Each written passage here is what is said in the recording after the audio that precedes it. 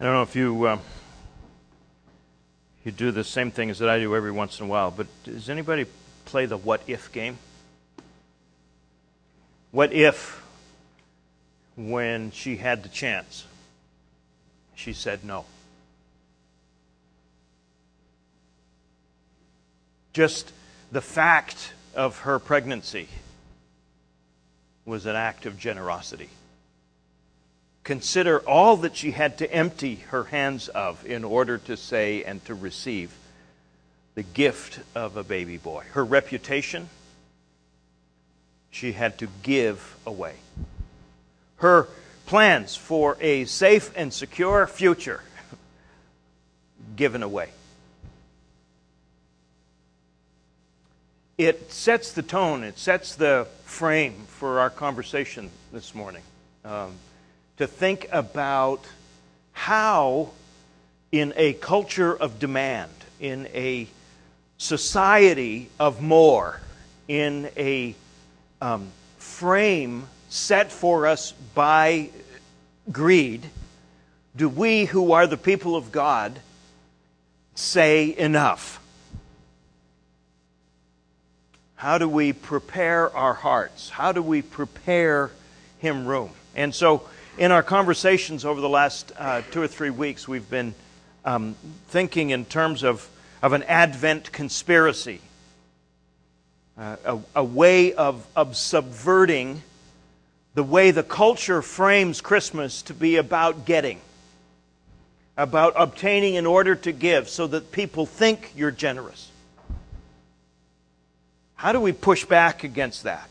Against a culture of more, a culture of demand, a culture of definition by possession. So we've been talking, as Billy said, about generosity, or we will talk today about generosity. We've been talking about worship. And invite you then into the third term of our Advent reflection in terms of generosity. Because generosity seeks to be defined, to be marked, to be known, not by what is held, but by what is released, by what is given. Not by what is identified with us, but by what we have released from us. Generosity is insurrectionist. In a culture of acquisition, generosity says here. It says release. It is countercultural. So, I'm going to ask you to look at a text that we don't normally look at Christmas time, but one which is thoroughly Christmas, and that is Genesis chapter 12, verses 1 through 3. A familiar text. In fact, the story that ends with the announcement of the birth of Jesus, the song of the angels, "Behold, I bring you good tidings, good news of a great joy, which will be to all the people. There is born for you this day in Bethlehem a Savior, who is Christ the Lord." That story begins in our text this morning, where God selects a non-deserving human being to be the recipient of His generosity. So we begin in verse 1 of chapter 12, where the Lord said to Abram, "Go from your country, your people, your father's household, to the land that I will show you. I will then make your name great, and you will be a blessing. I will bless those who bless you, and whoever curses you I will curse, and all the people on earth will be blessed through you." So the story that ends with the proclamation that all of the people, that this good news is for all of the people on earth, began here with this promise. If you go back with me to verse 1 and look at that, please notice what Abram is being asked to do is leave everything that defined him. Leave your country, leave your people, leave your father's household. Those three things are not kind of random rhythms, those are the ways of identity. That's your Social Security number. That is not only your past, it is also your future. Abram, I want you to empty your hands of everything that has to this point made you you. Because in that ancient Near Eastern culture, by knowing what your father did, by knowing where you lived, by knowing who your people were, I knew who you were. I could gain a sense of your identity. I could get a sense of what you were likely to be doing for the rest of your life. So God is asking Abram to empty himself, to generously give away everything that has defined him and everything that will define him. For what? Something that he will show him when they get there. He is inviting Abram to leave the security of what he has in his hands for an adventure, a journey that Abram has no capacity to understand at this point. That's why I think this is probably a Christmas text. It invites us to let go and to generously release even our lives to the adventure of God's coming. Then the second verse makes the point that I want to kind of sit with this morning. I will, you're having done that, I will make you a great nation, I will bless you, I will make your name great, and you will be a blessing. The point that I wanted to kind of sit on is that last phrase. The New International Version, the way that the English translate this suggests, at least one of the ways of reading what is indicated there, is that God will bless so that you have the option of blessing. But in fact, the Hebrew text here is quite a bit more explicit. This is not a result clause. In other words, blessed with the result that you can bless. It is an imperative clause, which says you are blessed so that you might bless. In other words, it's not just the result of being blessed that enables us to bless. It is the purpose for which we are blessed that we might bless. Do you see the difference there? That's why I think this is a text for us. Because what God is doing with Abram is forming a people. He is beginning the long journey to a new culture of the kingdom. This is the first story that begins to get us a glimpse of hope after the disaster of Genesis 3, where God is beginning to move on the human scene to restore what was broken, to redeem what was lost, to reconcile what has become alienated. Do you see? And it's fascinating to me that God's strategy for reconciliation, God's strategy for pulling things back together again, begins with generosity. It begins with Him choosing to bless a person who didn't deserve His blessing, as if anybody does. Right? The reason I think God does that is because He knows that the culture defined by Genesis 3 is a culture of grab. And He wants to push back with a culture of blessing. Not grab, but generosity. Not grab, but give. Do you see? And so he begins that way with an invitation to Abram to receive blessing so that he can be blessing. Yeah? So in the doing of that, my sense is that God is trying to create a culture. God is trying to create a subversive force. God is trying to create a people who are defined by that same radical generosity. That same heart and being to give. Please notice that in verse 1, Abraham has left everything that defined him in his culture as somebody who could be a blessing. He's left all his financial prosperity. He's left all of who defined him as a person and a position in the culture. He has left all of those things behind. He has left his father behind, which means that he has left his inheritance behind. He is leaving with nothing with which to be a blessing. Do you see?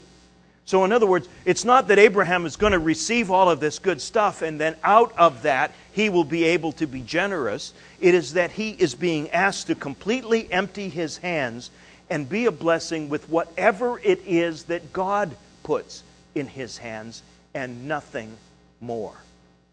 Because he has nothing more. You see? So he is forming a community without resource except what God provides. It is a community then that it is not resourced simply to have, but specifically in order to give. So the point of this, again, just underlines that God is desiring, as it turns out, this is a strategy that he will use. Romans gets us at this, where he says, what is it, finally, at the end of the day that enables us to repent? Is it fear of judgment that enables repentance?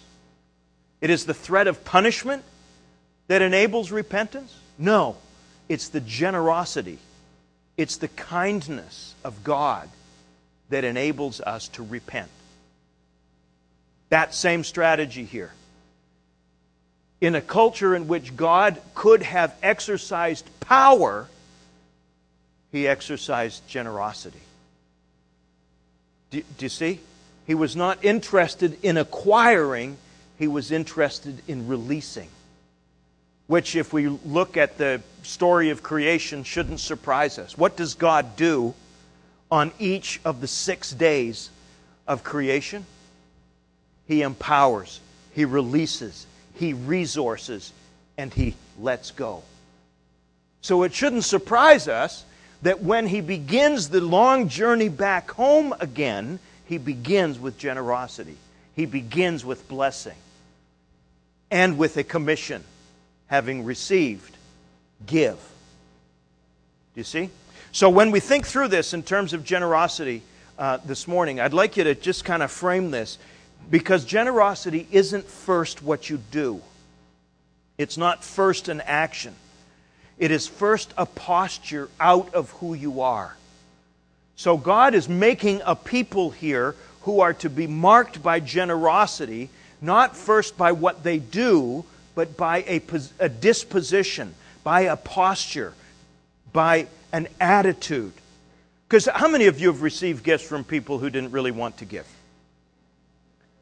You know how that feels, don't you? Versus receiving something from somebody who is generous of heart.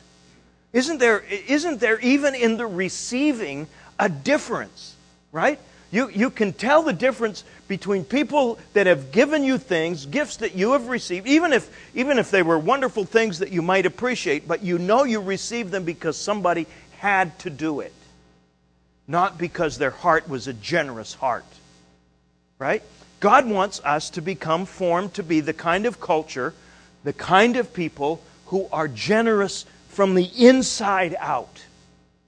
Not just with the overflow of what is in our hands, but out of our very nature. Because generosity is built on trust. The people who are generous because they have to be generous are that way because they're afraid that their generosity will impoverish them. That when I give, because I have to give, it'll mean less for me. It's a zero-sum game. It's a pie. And the more you get as a result of my generosity, the less I'm left with. How many know what that feels like? Right? God wants us to be the kinds of people who trust Him, who have a Heavenly Father who knows what we need before we ask, and has given us all that we have need of. And so when we give things away, we are not giving our things anyway. We are giving things that He has blessed us with in order that we can bless others with those things, trusting that He will supply the need that is created when we give things away. Did all that make sense? Right? So it is a mark and a measure of the reality that we stand in. And failure to be generous is likewise a mark of the world in which we stand too. So generosity is a statement of faith. It's a statement of trust that when I give you something that God has given me, God hasn't run out of resource for me either. This is what Paul says when he talks to the Corinthians. He says, how come you people are so stingy in your giving? Don't you realize that if God's given you the seed to sow the seed. He knows where seed comes from. He can resource you again if you're generous with what you have been given in the first place. Because the truth is, if you're not generous with what you've been given in the first place, all you have is what you've been given in the first place. That's all you get. But if you give, who knows what might replace what has been given. Do you see? So we're invited into a life, a community in which generosity is a mark of the heart, of a life that recognizes blessing as something to be stewarded, not something to be possessed or owned. It is and again, this is a point if you're familiar with the parable of the talents. Remember the story Jesus tells? There's 2 or 3 versions of this. A guy goes away, and before he goes away to do business in a far country, he gets 3 of his employees and says, here, I want you guys to take care of my stuff. You get 1 talent, you get 3, you get 5. When I come back, I want to know what you did with what I gave you. None of it's yours.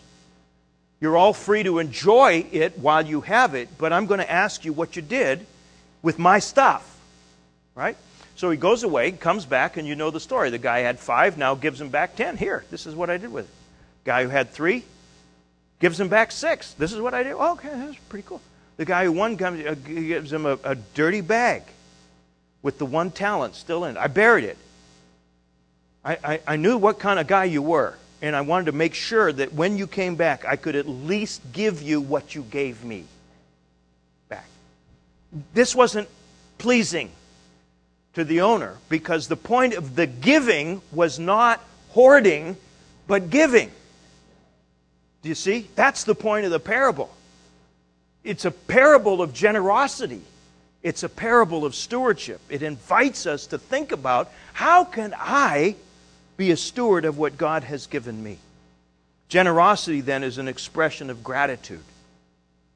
It's a way of saying thank you. It's a way of recognizing dependence.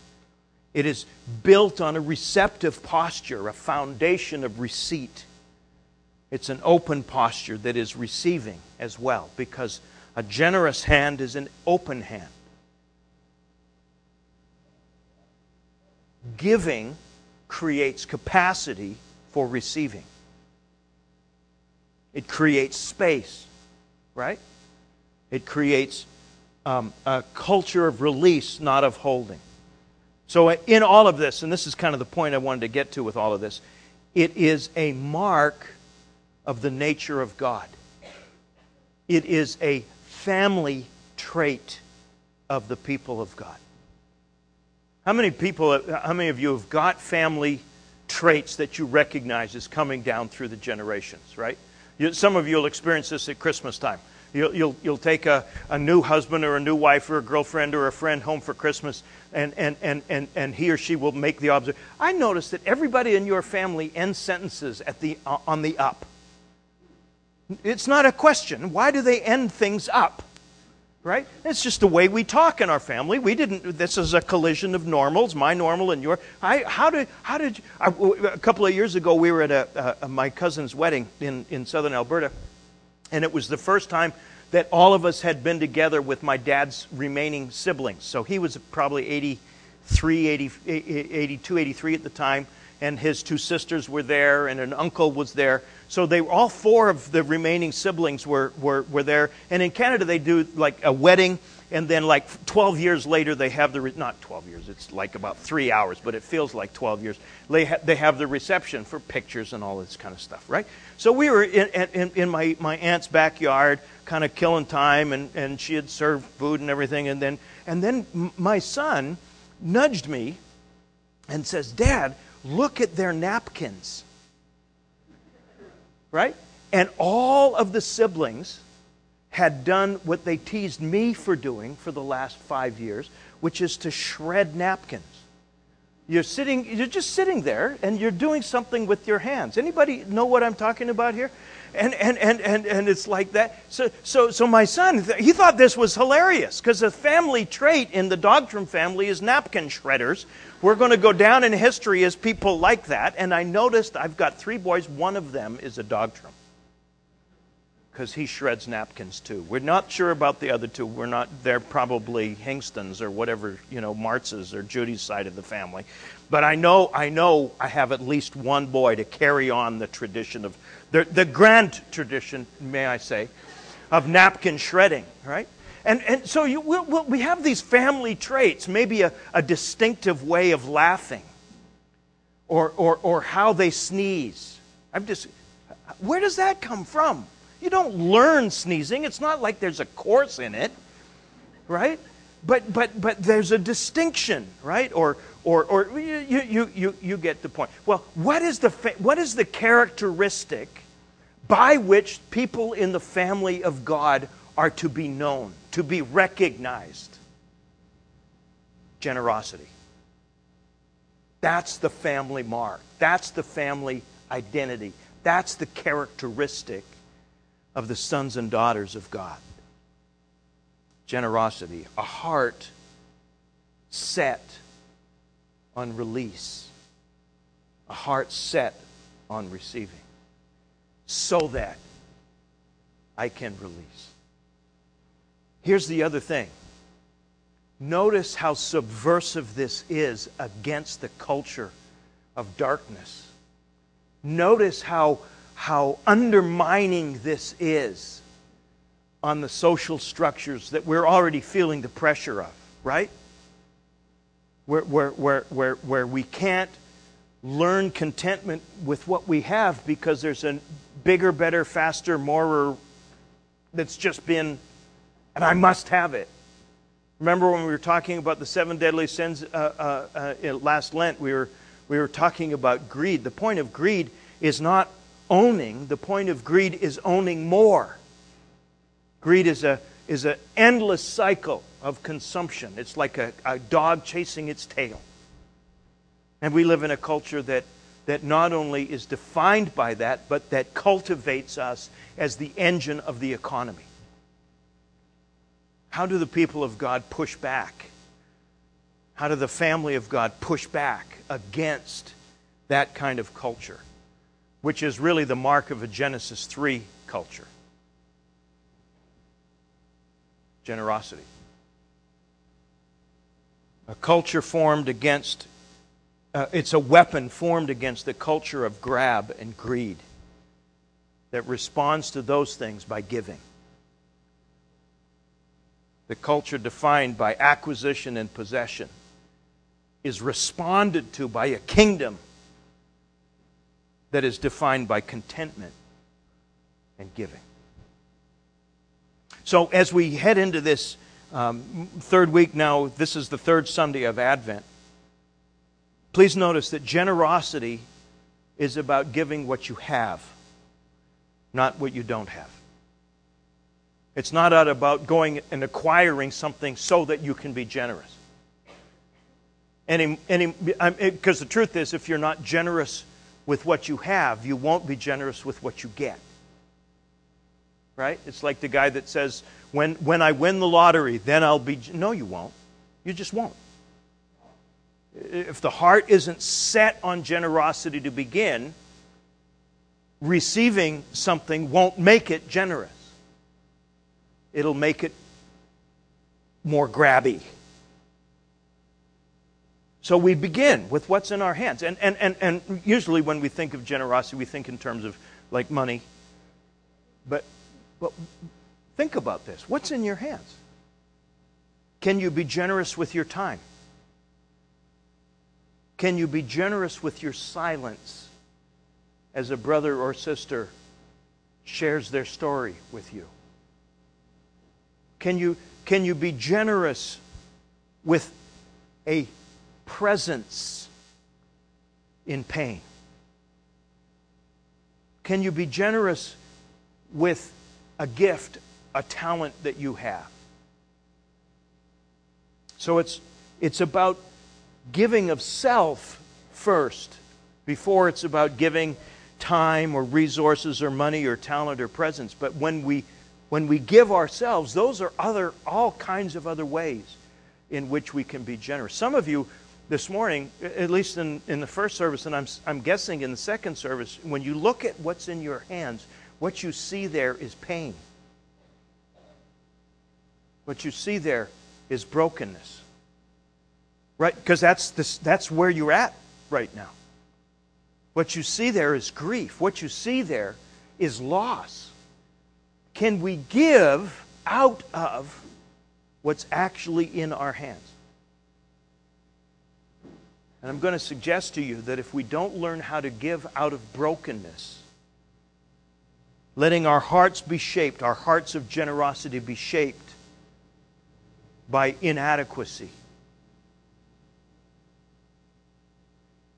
that generosity that we long for in times of blessing won't get formed.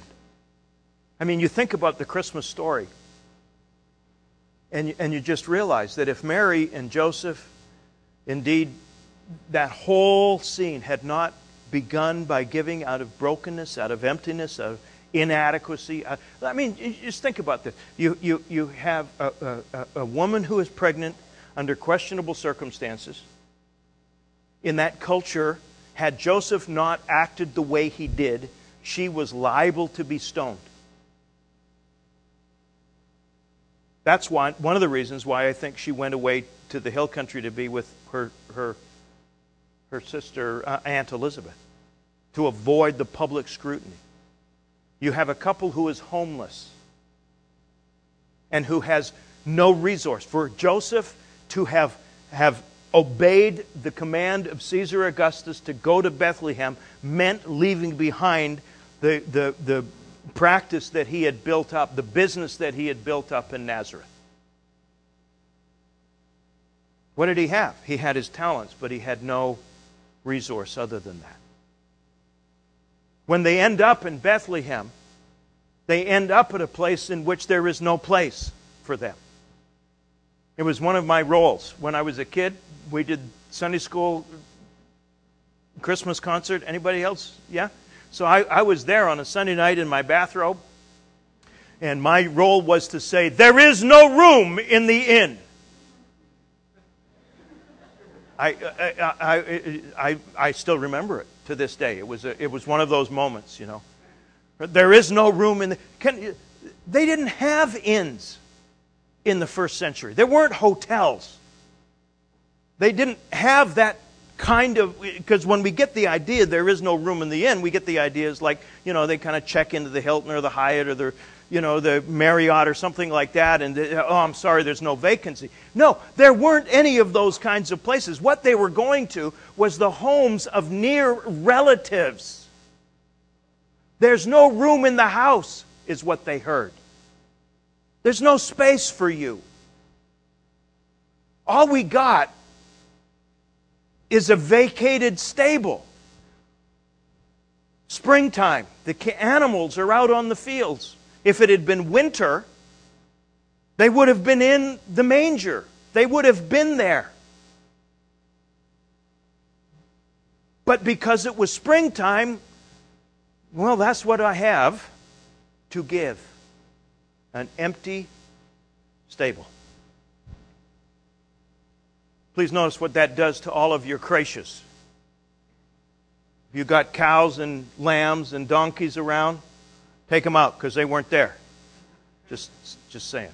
Okay, so here we have an empty stable, borrowed, having been given. I just think it's so profoundly significant that this gift, God so loved that He gave out of who He was, unforced, but completely natural, comes a gift that requires receiving. Because sometimes the most generous thing you can do is receive the gift of another. Do you know what I mean? You know what? We always want to be on the giving side, don't we? We always want to be the one saying, here. But in order for us to be on the ones saying here, there needs to be somebody on the other side saying, thank you. Maybe your gift of generosity is a profound emptiness that has capacity to receive with gratitude. And that's the gift you give out of a generous heart. You see, generosity isn't about taking stuff and giving it away. Generosity is a frame of soul, a shape of heart that reminds people of the Father who was born as a baby, who required care in order even to survive. Had Mary, had Joseph not been generous, Jesus would have died. It's hard to think like that. But that's the pushback to a culture of demand, to a culture of more, to a culture of definition by stuff. Giving without the thought of return or repayment or even of recognition. We don't love so that we're loved. We don't love so that we're celebrated as being a great lover. We don't give to receive. We give because we're givers, whether it is appreciated or not. Yes?